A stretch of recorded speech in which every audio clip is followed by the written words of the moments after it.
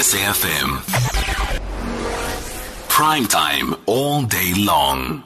Half time between Norwich and Manchester United in the FA Cup there. Norwich 0, Manchester United 0. Keeping you updated with that throughout the afternoon.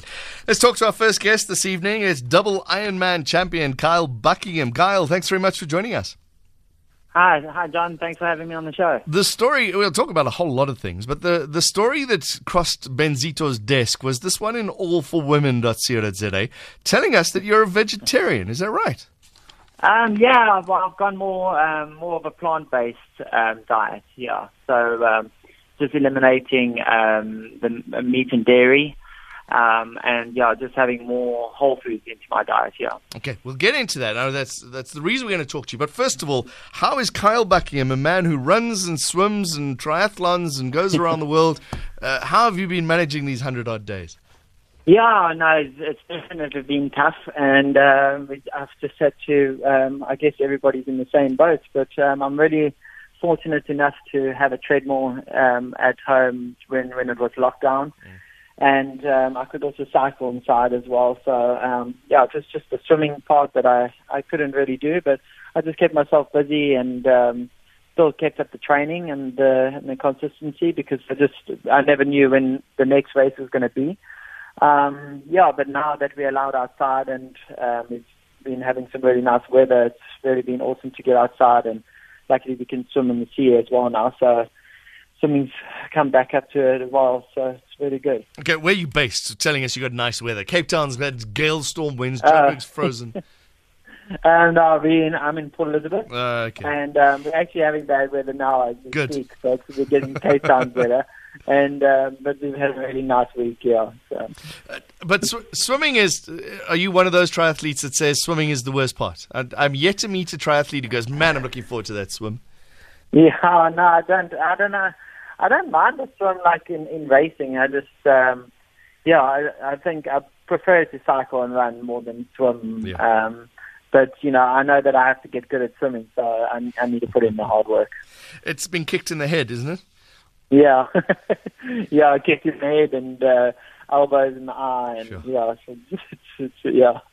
I think anything goes. That's one good reason to be good at the swim, because then you can be out in front and you're the one doing the kicking. Exactly. Okay, Kyle, obviously everything being pushed back, how do you stay motivated these days?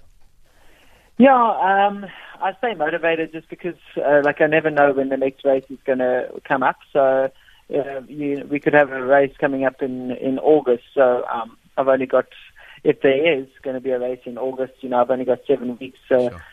I know I need to be fit for that, and everybody looking what everybody else is doing as well. They're all training, so that keeps me motivated to not sit on the couch and sulk around, and rather get training as well. Yeah. Have you got teammates or people that you talk to a lot and keep you going? Not really. I follow and chat to a few people on social media, but I tend to normally train alone sometimes, most of the time. So not too much. Why Ironman? Tell us the Kyle Buckingham story. Yeah, so I was never into any endurance sports at all. School, I think I played a little bit of hockey and a little bit of tennis in standard 6 and 7, and then for standard 8, and then I went to college. I'd never did any sports, and I just I loved surfing. I started with surfing at the age of 14, and surfing was like my absolute dream, that I wanted to become a professional surfer. But that didn't really happen. It didn't happen at all.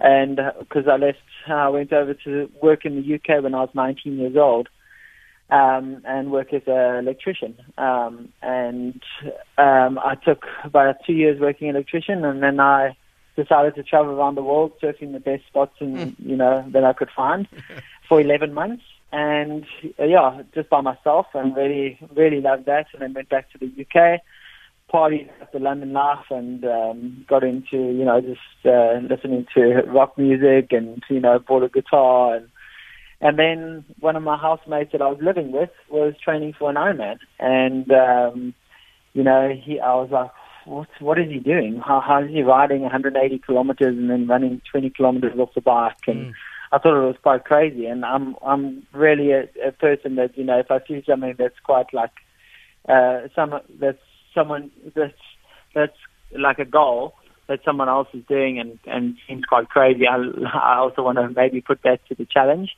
and test myself. And, like 2 or 3 weeks later, I bought some equipment and started training, and I fell in love with it. And here we are today. Like, I trained 4 hours every single evening after work, which was not easy at all. And then one day, my dream came true. I got a sponsor after I raced Ironman South Africa, coming 12th overall in 2012 as an age grouper, and I found a sponsor, still sponsoring me today, Velocity Sports Lab in Cape Town in Hout Bay, and they literally changed my life, and that was the start. That was the prompt, the seed. It's interesting how you're talking about that. I was just looking at your results now, but you were very good being an amateur. Then, as you see, in April you came 1st/13th, it says here, at the Ironman in Port Elizabeth in 2012. Yeah. Then 2013, everything changed. Right? Yes. would you say that's because you could now dedicate your life to being a triathlete? Yeah, so 2013, I was still working at the gym a bit, but I was only working 4 hours a day, so I could spend most of the time training. And 2013 was literally a breakthrough year. I think I won every single amateur race that I did as an amateur, and I think I came 7th overall at Ironman South Africa, and that was pretty huge for me. And then the next goal, my biggest goal, was to win the overall age group and break the record in Hawaii at the World Championships. And that's what I did in October that year. And I thought, nothing really else to do as an amateur. And my coach back then was Reynard Tissink, and he was a multiple Ironman champion, and he's won Ironman South Africa 3 times. And he had coached me all the way from 2009 to 2014. So, so he said, you should go pro now. And that was it. How much of a step up was that? It is quite huge because, you got to dedicate, obviously, everything to the sport. And, the sport of triathlon, everyone knows, is quite a selfish sport, just because, there's 3 disciplines, but there's not just that. There's nutrition, there's stretching, there's gym work, there's massaging. So it's never like, there's not just one sport that you could train 3 or 4 hours a day. You're spending 6-7 hours a day plus your recovery time, and so it isn't easy, but we love it, and my wife and I love doing it. We love traveling around the world and seeing amazing places and meeting new people. And, we've gifted this amazing opportunity by sponsors. So, I don't want to let them down. And it was my dream to just do this at the highest level. My guest is Kyle Buckingham. It says here 2 times Ironman champion and a couple of other champions as well. We're going to talk about his diet in a sec. #SFM Sport Tracks. Okay, Kyle, let me give you some background. When I was a cyclist, not very good in any way, won one race once and still hold on to that. It's all about sugar and it's all about that protein recovery. So let's talk about this diet of yours, this whole food. How does Tim Noakes is slowly convincing me about the sugar, but surely you need a steak to recover. Yeah, I still get 120 grams of protein a day from lentils, peanut butter, loads of other things, loads of other ways to get protein, not just by meat.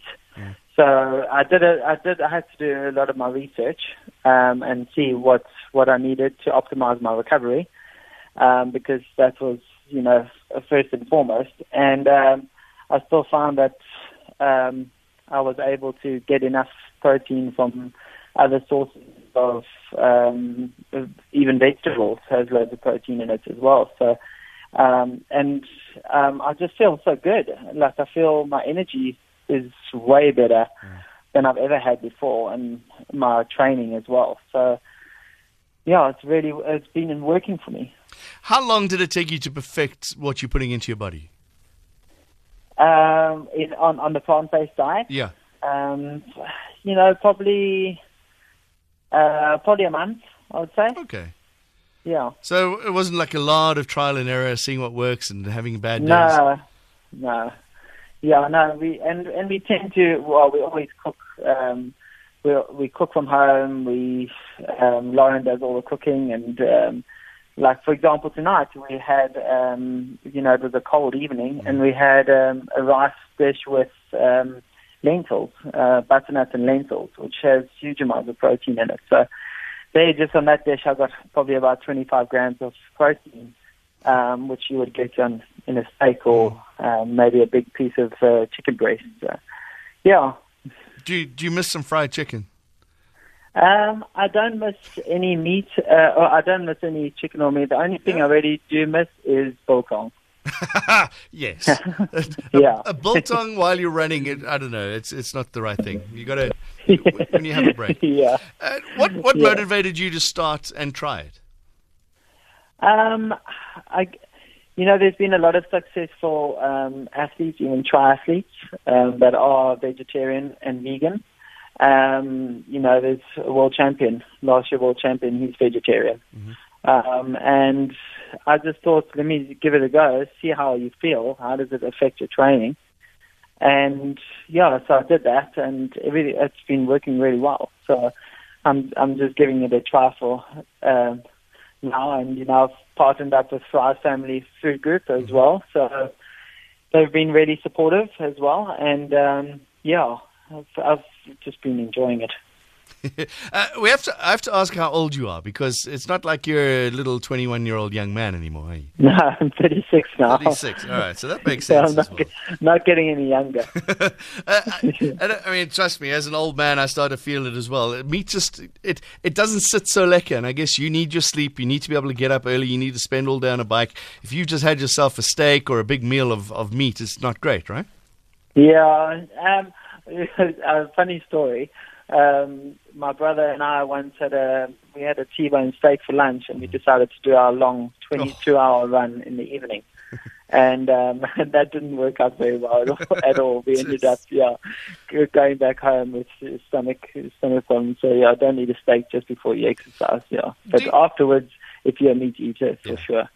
Yeah, I remember I was once at a canoe race, a 2-day canoe race, and that middle night, after the first race and before the second day, that middle night was all about the steak for the canoeists. And I thought, if you have a funny tummy on a river for the next, early, because you're up early, ablutions are a thing, and it's going to be gross, but let's face it, that's what meat does, right? Yeah, it can upset you. It can upset some people. Some people are fine, and some others, have a bit of a problem. I can't believe we're talking about ablutions on the radio, Kyle. Okay, so you mentioned a race in August, but what's next for you now on the calendar? So my biggest target is Ironman African Championships. I really would like to get back on that top step of the podium apparently on the 15th of November. So we're crossing fingers and really hoping for that. So I'm putting that down on the calendar as my A race, and I'm hoping to go to Europe. Maybe I really don't know. It's really uncertain times right now, as all embassies are closed, so you can't get a visa as well, which is really a struggle.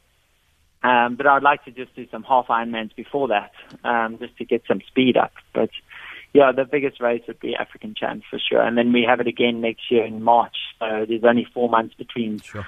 So I don't want to really do an Ironman in August, September, and then have to do another Ironman in November, and then another Ironman in March. So it would just be too much for the body. So, yeah. And you're pushing 40 now as well, huh?